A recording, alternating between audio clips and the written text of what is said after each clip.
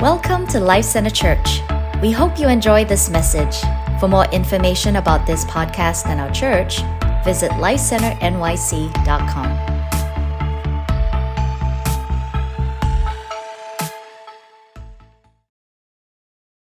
So I want to talk to you today. I'm actually going to be working through the book of Timothy. I was going through Titus before we left, and now we're working through Timothy, and we're just going to read through it. And today we're not going to get that far. We're going to go through the first 9 verses. But Timothy, I just want to encourage you, as we read this line by line, read it in light of you need this to know God. You need His Word to understand who He is. And you need His Word to steward the revival of God that's going to be in our city. Like when you read the Scriptures, understand it's not just to get a bunch of knowledge. It's to know His heart. It's also to steward what He wants to do. I feel such a fear of the Lord to know the Word of God. Yeah. Because then I'll know who He is. And when you get the stage or the platform or the influence, you'll be able to share something that has substance. Yeah. That really holds weight. And that is truly transformative. So just to give a little feedback for Timothy, it's one of the pastoral letters, along with 2 Timothy and Titus. We're going to cover 1 Timothy today. It was written by Paul to Timothy, who is his spiritual son. And so in the same sense with Titus, who's also Paul's spiritual son, Timothy is Paul's spiritual son. Now Timothy has been tasked with the church of Ephesus, which is a momentous task because this is the most influential church in the world at that time. And so if you read through about the church of Ephesus, I'll give you a few notes about it. If you can put up a slide here, Rosie. Ephesus is the largest city in Asia Minor. It's the seat of the Roman Empire in Asia. It's an important city for trade and wealth. You could really compare it some to New York.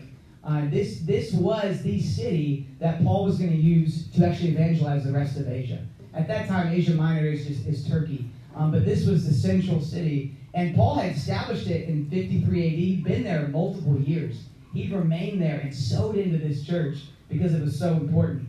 Now, it was also, along with being important, it was the center for idol worship. So you had the temple to the Greek god Artemis there, which was one of the 7 wonders of the world. So you had a lot of people streaming in. You had people coming for trade, people coming as tourists, people of influence that were in this city. And we know from Acts 19 and Acts 20, there was a mighty move of God that burned through that city. And if you read through there, you see even those who were caught up in witchcraft, they were magicians, they were so gripped by the message of Jesus, they burned their magic books. Yeah. They literally brought them all and they started a big bonfire. How'd you like to have a big bonfire out here on the street in New York? And everybody in these apartment buildings come and they burn all their new age stuff. They burn all their magic books. And maybe they burn some bad music too. Why not? Let's just throw in some heavy metal. I want a bonfire right out here in front of our church because that's what a move of God feels like. It feels like people turning from darkness into the light and burning the things of the past because all they want is Jesus. So that's what happened in this church. And so Timothy, just to give you a little backstory to him, he's from Lystra. And you read about him in Acts 16. Check out Acts 16. That is where Paul encounters him. He's a spiritual son, so Paul probably led him to the Lord. And he led his grandmother and his mother to the Lord. Now Timothy, he had a Jewish mom and a Greek dad. So he was mixed from that standpoint. We have some Greeks here in the house today and Jews. So come on. You all know what I'm talking about. So he was mixed, but he had this calling on his life from a very young age, and he carried the faith of his grandmother and his mother. And so he was a really important figure. He was also quite young. So although roughly around this time he was probably 30 years old, and so it's not that young. I'm 37. But so Paul is encouraging and admonishing him because he's been given a very challenging task of not doing what Titus did. Titus is setting up and establishing churches and elders in Crete. But what he's doing, he's actually reforming a church that's gone astray. You want to talk about something hard? Try to reform one of the biggest, most important churches in the world that's gone into false doctrine. That is what Timothy is being tasked with in Ephesus. So that's the context of this book. Now, if you look at the ministry journey of Paul, you get a little more of a picture of it. So Paul, Titus, and Timothy, these guys are all rolling together. They were in Crete. It seems like all 3 of them were. They leave Titus in Crete. Paul is going to Macedonia, where God's called him to preach. He's already been in prison, by the way. He's gotten out, and now he's making his rounds. On the way there, he stops in Ephesus, and he realizes that there's false doctrine being taught. He puts Timothy there, and Timothy is holding down the fort in Ephesus. All right, so check this out. There is a prophetic word that Paul gives about Ephesus. And he gives it before this. Oh, do I need a new mic? I think it's so they can hear me online. In Acts chapter 20, verse 29 through 32. And I will just summarize it for you. The prophetic word basically states, hey, there's going to be false shepherds that are going to come in and they're going to lead the flock astray. There are going to be those that are from the inside of the church that are going to disguise certain doctrines, but they're going to be heretical, and they're going to spread it all throughout the church. He tells them this in advance. He tells them to be leery of this. How important is the prophetic? My gosh. Like, what a great tool for them to have. Now when things are getting hairy, when things are getting complicated, they're like, no, God knew this was coming. I'm not going to get frustrated. I'm going to stay the course, because he already knew these people were going to come with their false doctrines. So if you look at, we're going to just jump right into the structure of Timothy. Let's get into it. So Timothy's broken up into I have a slide for it, a few parts. There's an opening commission, which we'll get to today. That's all we're going to get to. There's middle chapters 2 through 6 that provide direction for the church. And then there's a closing commission. Now, within each section of these of this book, there's these little poems, and all of them declare Jesus as king. So that is a central theme that's woven in by the author, by Paul himself, into these various components of the letter. Now, why is he writing this letter? He's writing it, as I alluded to, because there's false doctrine in the church. And so that is the driver. Think of that as we read this letter together. That is what's motivating him in order to write this. So you have a church that was really like the centerpiece, the most important church in the region, moving in the gifts and the wonders. Paul literally would give his clothes to people so that they could get healed. They would distribute his clothes, and healing would come on people. That was all in Ephesus. But now you have an apostolic leader, Paul, speaking to the bishop of the area, Timothy. And what is he saying? What is the key for a move of God again in that region? It's not the gifts of the Spirit, let me tell you. And those are important. The key was sound doctrine. See, we can think sometimes that a key to a move of God is just the move of the Spirit. And let me tell you, that is a pretty darn important key.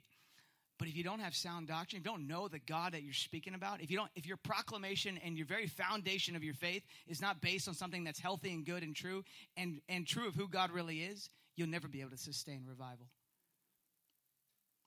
See, sound doctrine is not for the seminarians. It's not for the theologians and the scholars. Sound doctrine is for the revivalists. Don't leave it to the intellectuals. Don't let them be the ones to talk about sound doctrine. If you're called to host the presence of God, as Will was talking about, as Rich was talking about the last 2 weeks, you better have sound doctrine, because you're not going to host his presence if you don't know who he is. Timothy chapter 1, starting at verse 1, says this: Paul, an apostle of Jesus Christ, by the command of God our Savior and of Christ Jesus, our hope. Coming out of the gates, Christ Jesus is our hope. Christ Jesus is our hope. To Timothy, my true son of the faith, grace, mercy, and peace from God the Father and Jesus Christ our Lord, his true son in the faith. See, he got his true son in the faith. He sowed into Timothy. He poured out his life into him, but he also brought him along with him. We want to disciple people in this community. We need to sow and bless and pour our lives into them, but we also need to bring each other along. You need to bring these people that you're discipling in this church, bring them along with you. Take them along. And not only take them, Paul commissioned Timothy. So he raised him up, and then he sent him out. And for some of us, we're learning in this house, we have a core value of being family. You're learning how to be a son and a daughter. And I'm telling you, your moms and dads are going to start commissioning you. We're going to start sending you. And we might send you to Asia, but we also might just send you to the neighborhood that you're in. We also might just send you to the financial, institution that God's placed you in. We might send you to the entertainment world. You don't have to be sent far, but spiritual moms and dads send their sons and daughters for the work of ministry. We're getting under our spiritual sons and daughters so that they can do the thing. It's not about the mom and the dad. It's about Christ manifest through the mom and the dad and the sons and the daughters. And then you begin to want to raise up other people, because it's not all about you. It's about getting under the things God wants to do. And God wants to move through people. And so we're going to invest in those people, and we're going to see them do the works of ministry. Timothy, we're going to go in verse 3. As I urged you when I was in Macedonia, stay there in Ephesus so that you may command certain people, here we go, not to teach false doctrines any longer. So you may command them to teach no false doctrines. This is a consistent message that you see all throughout the scriptures. You saw it when we went through Titus. False doctrine is a massive problem in the church, and it continues to be one today. Now, I really believe that there is, what's the word? We've gotten to a point sometimes where we, even this word doctrine, like we want to minimize our doctrine so that we just can agree with everybody. Like we'll just believe about the most important things, and then we can all have agreement in the church. But I don't think that's wise. Like I think a better approach is that we understand fully who our God is and what we believe, and we learn how to partner even within the church with people that think and believe different things. But even in the midst of that, right, there's going to be a ton of different beliefs, even in this room, about the end times. There's going to be a lot of different beliefs about even the church and how the church should operate and function, you know, the structure of the church. There's going to be different views right here in this room. But there's some hard lines that need to be drawn to know if we can commune together. And those lines are things like the Trinity. There are things like the incarnation, like that Jesus actually came as God in the flesh. Like these are things that we need to draw hard lines on. And I think it's important that we make those distinctions because we want to dig in to understand our theology and our doctrine, but we also want to know what are just the core things that if you don't believe these things, you're not even a Christian. Like this is essential just for even saying you follow Jesus. And so I think it'd be do us well to separate those two and to say, I want to get strong in these truths, but I also want to explore what I believe in these various topics. And that doesn't bring division in the church. These things we can unite on, these things we can grow in, but having a different opinion, we're not like the world. We don't just cancel. You're just going to walk away because you have a different view of the end times, because you have a different view of how the church is supposed to be structured. You're going to walk away? No, that's not how God is raising us up. So we can't, what I'm saying is you don't want to shy away from doctrine and think it's going to bring division. In fact, it's going to bring clarity. It's going to deepen your walk with the Lord. So Paul is drawing hard lines, and he's telling Timothy, you have to draw some hard lines because there's people that are walking over those lines. There's people that are walking in unsound doctrine, and you need to set things right. Do you know why you believe the things you believe? Like, do you know why you are a Protestant and not a Catholic? And maybe some of you are Catholic. But do you know? Like, what's the difference? What's the belief difference? Now, I used to always think, the difference is, like, Catholics, they pray to the saints. I don't do that. Like, I'm a Protestant. Catholics, they love Mary. They're all about Mary. And, like, I'm not, Mary's great, but, like, I'm not praying to her, and I'm not. But, those actually aren't the defining differences between Protestant and Catholic. Those aren't. Like, those are just kind of the things that we see on the front lines. But the real difference is it's an authority difference. So we in the Protestant church, we would say, no, like the scriptures, they're the primary authority. Where a Catholic would say, well, the scriptures are authority for sure, but you also have the Pope and what they says. You also have tradition and what tradition has told us, and I'm going to hold these all as authoritative. Protestants would say, no. The Pope is not authoritative, and the traditions are not authoritative. The scripture is what's authoritative. So these are important distinctions, but sometimes we don't even think about them. And we need to know these things, especially if we're going to be stewarding a move of God of the magnitude that we're praying for. We better know what we believe, and we better know what other people believe so we can lead and guide them into the truth. Because you and I are accountable for stewarding the word of the Lord, for stewarding the gospel of truth. We've been entrusted with this, not just the pastors, all of us. If you're in Christ, you've been entrusted with this gospel. I moved into a new house about a year ago, and I'm having the same problem that I had a year ago this spring. I'm not used to gardening, first of all, and lots of things are growing. And secondly, garden is very unfamiliar to me. That's in my property. I'm not familiar with all the plants in it, so I see all these plants growing up right now, and I'm racking my brain. I'm like, okay, is that a weed or is that a flower? Is this something to be hold preciously and to give nutrients to and preserve? Or is this something to rip out that's going to destroy everything in my garden? And so my eyes are deceptive. I can't figure it out by there's some very pretty weeds out there. They really look nice. But I have an app, so thank Jesus for the iPhone. And I paid a little extra for this thing, and you just scan, you take a picture of the plant. It's amazing, and it tells you what it is. And so I go around and take pictures and okay, flower, do not touch. Kids, don't play with that. And then weed, kids, come and attack that weed. Come get rid of it.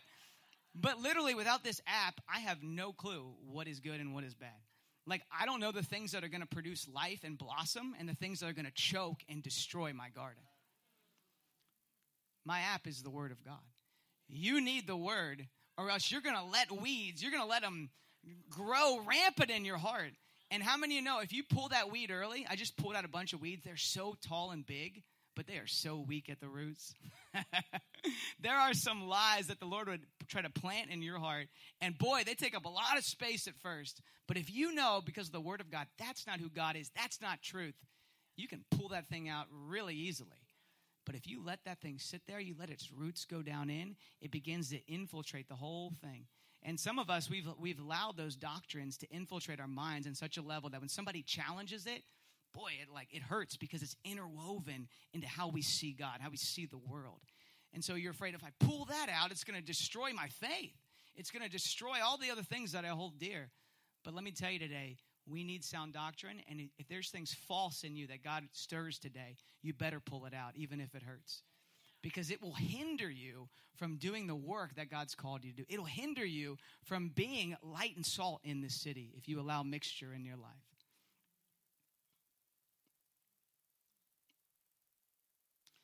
See, unsound doctrine can be as simple as biblical truths dressed up to try to appease and reach the culture. That can be unsound doctrine. I'm going to get into this next time I teach because it's where the topic's going. But one common unsound doctrine, love is love. That is not biblical. It's not sound in any shape, way, and form. And the church we've just eaten that thing up because love is surely very important to our witness. Love is central. But love is love redefines love. Jesus is love.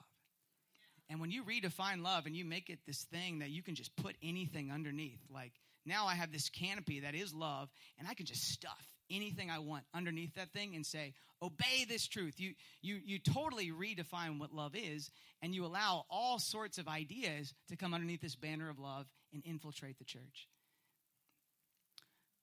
So that's just one, but I got a lot more examples, but I'm not going there today. All right, I'm going to read this C.S. Lewis quote. It says this: doctrines are not God. They are a kind of map, but that map is based on the experience of hundreds of people who really were in touch with God.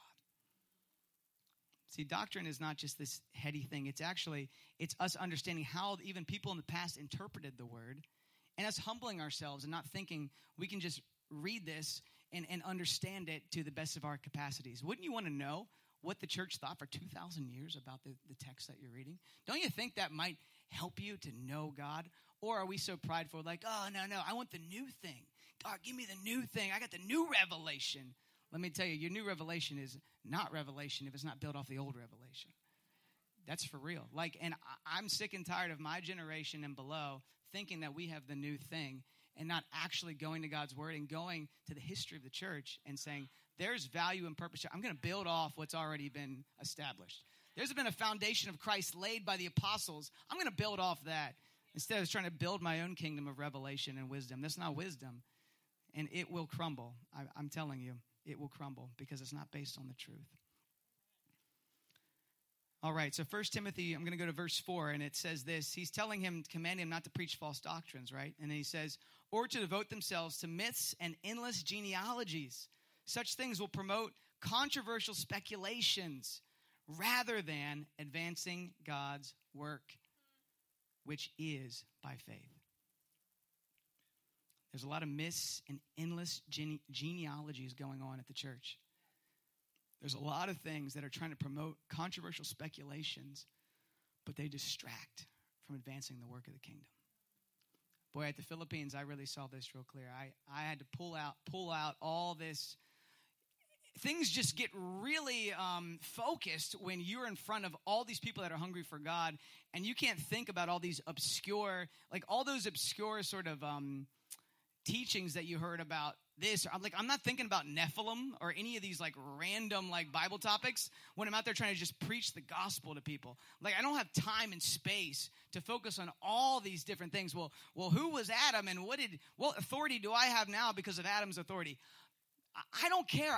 These people need Jesus. They need the very core of the gospel. In America, we are so spoiled that we take and we go down all these theological roads to discover all these mysteries that God never asked us to discover. He said, go and disciple the nations. Go and preach your guts out. Go and lay your life down. That's the message people need. I mean, it really humbled me. I'm preaching to myself. It really humbled me to say, gosh, I put all these bows and things on the gospel. God, just give me back to the basics so that I can know your heart and display your love. That's all I want to do. That's all we're supposed to do. We've really missed it, and I'm talking to myself. So the problem at that time is there were many Jews, they were speculating about the Torah, and they were coming up with all these strange ideas. They were like internet teachers and prophets of today. They were the internet teachers and prophets coming up with these strange ideas about marriage and sex, and they were misconstruing the apostles' teaching and the teachings of Jesus. And Paul was saying, no, get back to the basics. Get back to talking about the faith that we have. Get back to talking about the grace that we have in God that we can receive through faith. Stop all these things that are they're creating, it's almost like we're talking on the back streets instead of on the highways of the gospel. Like we're focused on all these things that don't actually get people to Jesus. They just make us feel nice and intellectual, and they make us respected in our circles, but they don't actually bear any weight when you have trying to share Jesus and the gospel. God, take us to that place. You know, when I think of myths and controversial speculations, I can't help think with the upcoming elections. I mean, you want to talk about something that's going to stir a lot of speculations that are going to distract from the gospel. Our election is important 100%. Should we be politically informed and involved? 100%. But I can tell you, policies may hurt and they may even destroy a nation. But the real thing that I know will destroy our nation is a distracted church. It's a church that's lost their first love. It's a church that has more passion and conviction for political things than for the King of the universe, from God himself. And I'm telling you, don't get caught up in that whirlwind. Be involved and be connected politically. I'm not saying that at all. The church needs to be on the front lines, but don't let that be your hope. If you have a bit and even an ounce of hope in the politics of this country, you are deceived. I'm serious, like even an ounce. So don't take the bait. I'm going to talk about it before it even comes because the storm is brewing. Don't take the bait. Jesus is your hope. Jesus is the way and the truth and the life. And if you follow him and let that follow your politics, boy, your politics are going to be a lot better and you're going to be a lot more happy. But if your politics drive your faith and you mix these things, you are going to find yourself not happy, and there's going to be bad fruit because you've let weeds into your garden.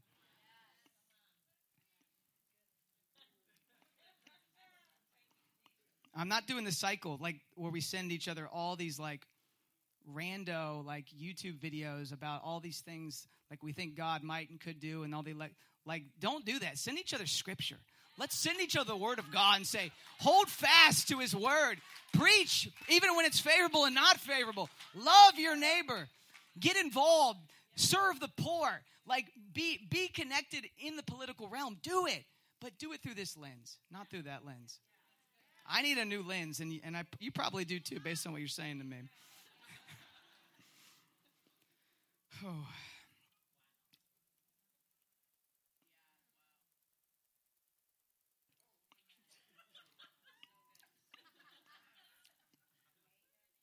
First, I'm going to go to Timothy verse 5. 1 Timothy chapter 1 verse 5, and it says this. The goal of this command is love, which comes from a pure heart and a good conscience and a sincere faith. You want to know what sound doctrine is? Sound doctrine produces love. If you're teaching sound doctrine, you will see love manifest in and around you. You'll see love manifest in your heart, and it will be birthed in those that you preach and those that you teach.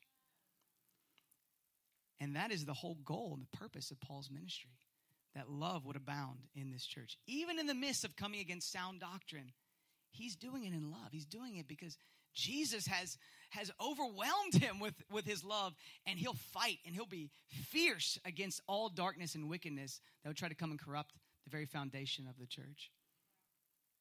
Galatians 5:14 says this, "For the entire law is fulfilled in keeping this one command, love your neighbor as yourself." See, even the law itself points to love as the central reason for its existence. Loving God and loving others, that sums up the entire law right there.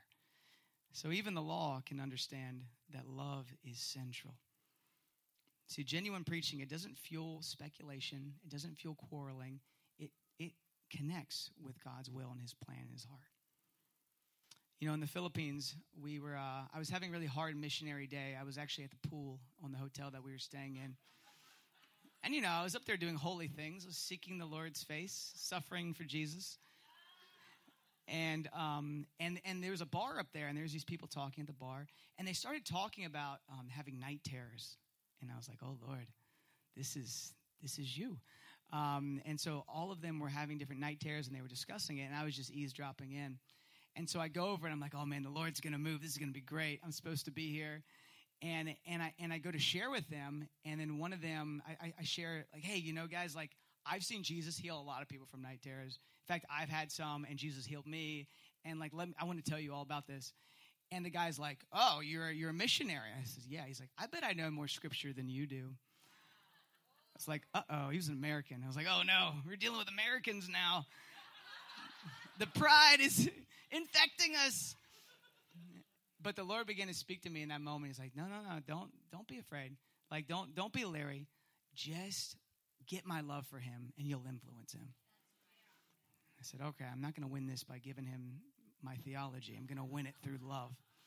And so I began to ask the Lord, give me a heart for them. Give me a heart for this man. And then as I began to share with him and share with some of the people here now there's a whole group of us, and we got to pray for the bartender who had these generational curses on his life. Honestly, that's what had germinated these things, and they all had different things. But I got to share God's heart for them and pray for them. And let me tell you, at the end of it, the guy who seemed the most prideful was the most impacted. I don't think he was impacted because I gave him some great verse or I prayed some nice prayer. Because he felt the love of God. And the love of God is what I could exude to him. That's what I could give him. And that's the only thing that would get through his mind. But because I had that, not of my own, but it was Jesus' love for him that I asked for. I said, Holy Spirit, give it to me. Then I could influence him. We have to know this as we're talking about doctrine, because you're not going to be able to win people over by nice arguments. But love will win them over. Love demonstrates that what you have to say matters, that you have something they don't have.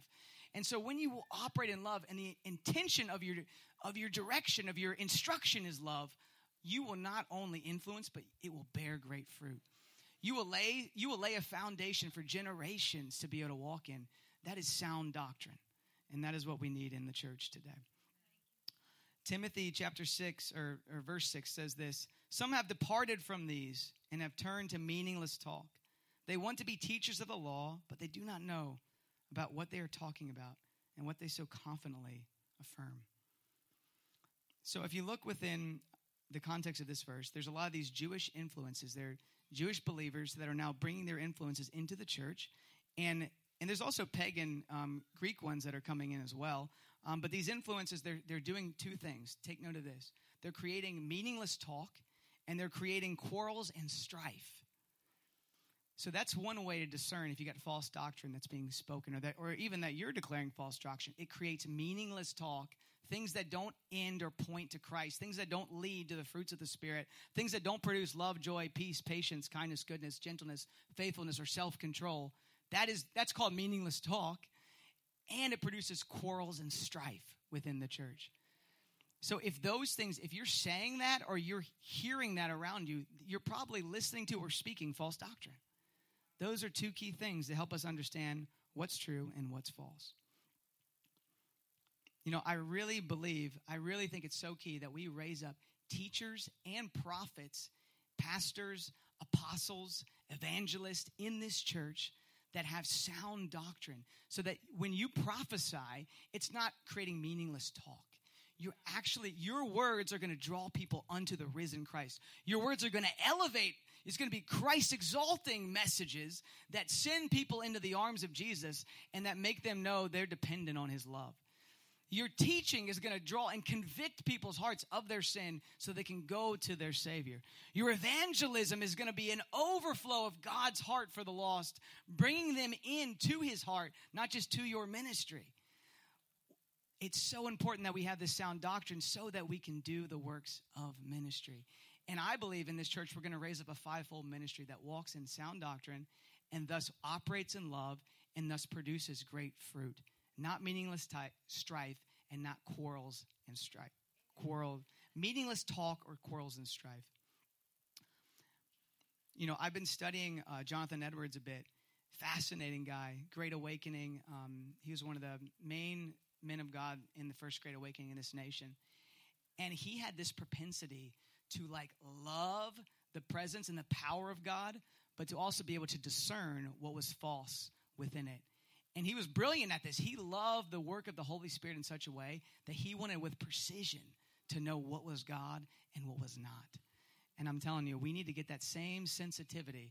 I don't believe everything from Jonathan Edwards, but I believe his sensitivity to the Spirit and his longing for truth to cut out false doctrine. This is really needed for the church right now in our day and age.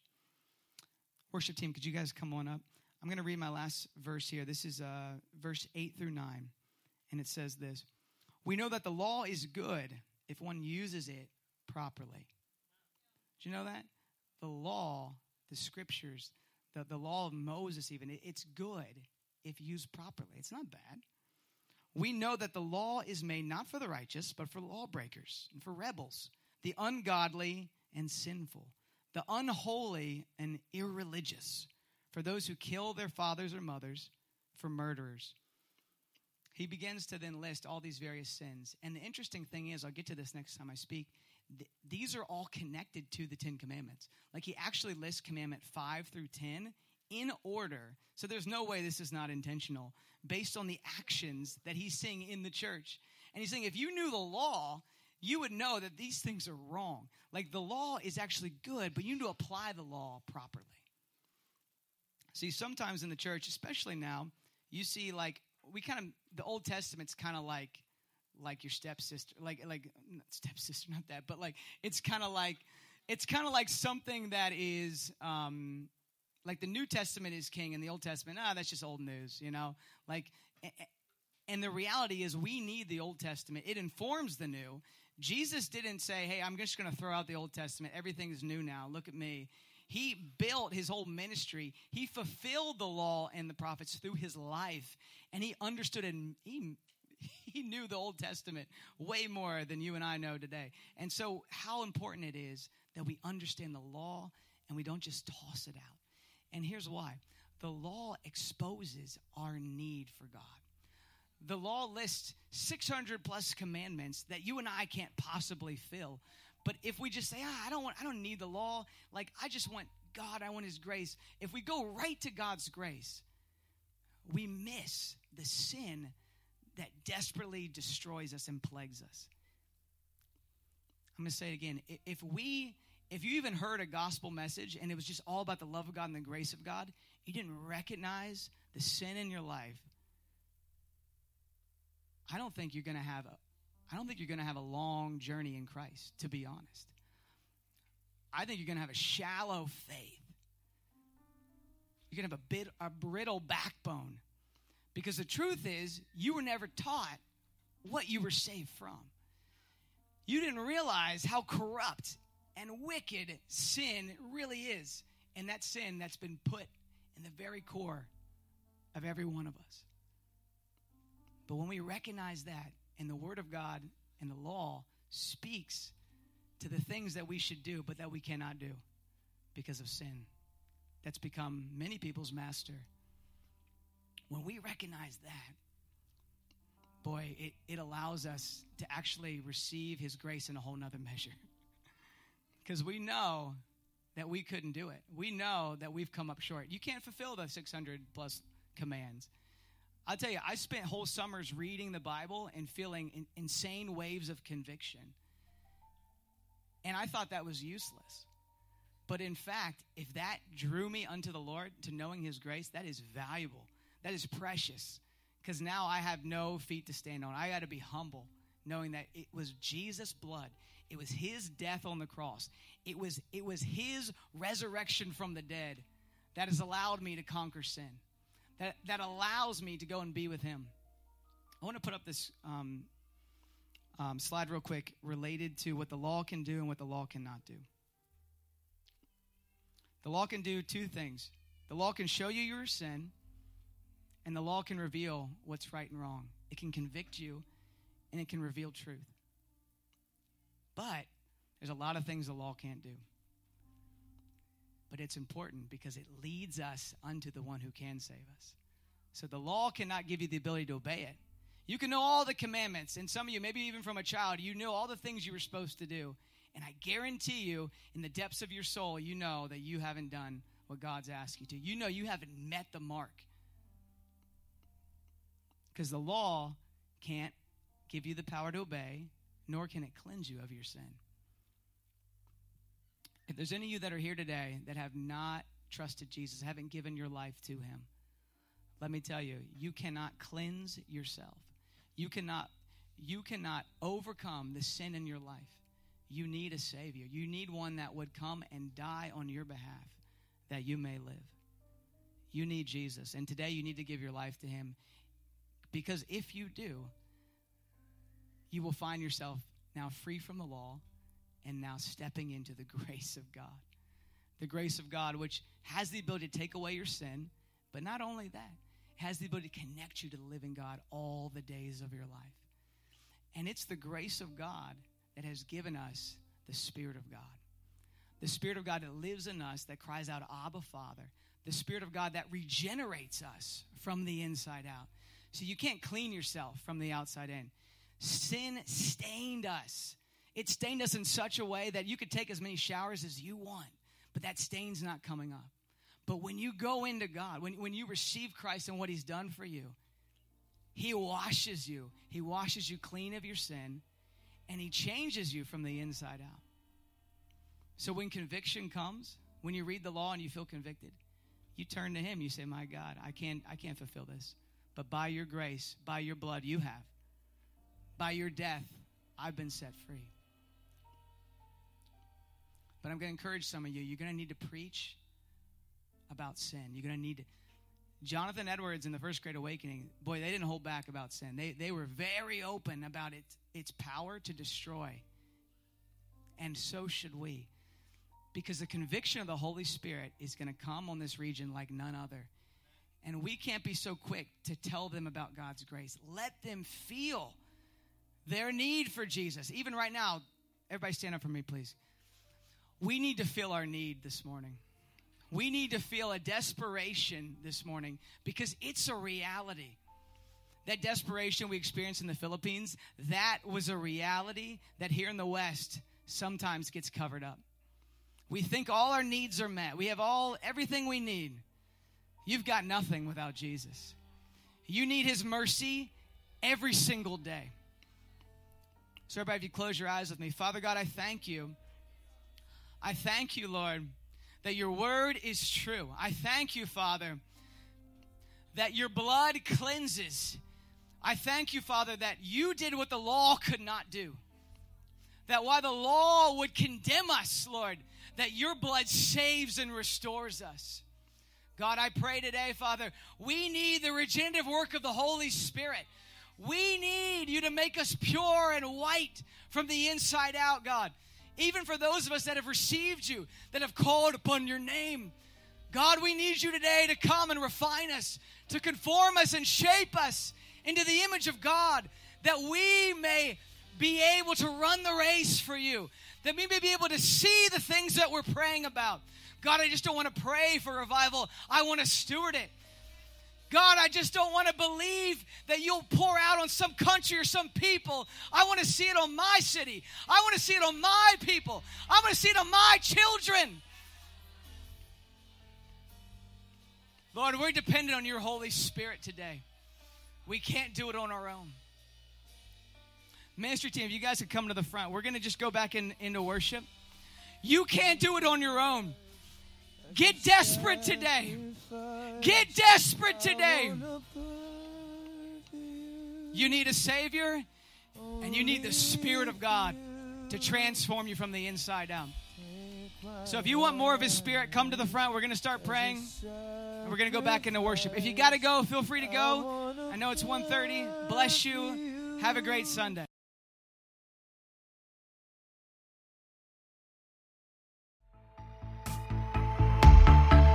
We hope you enjoyed the message.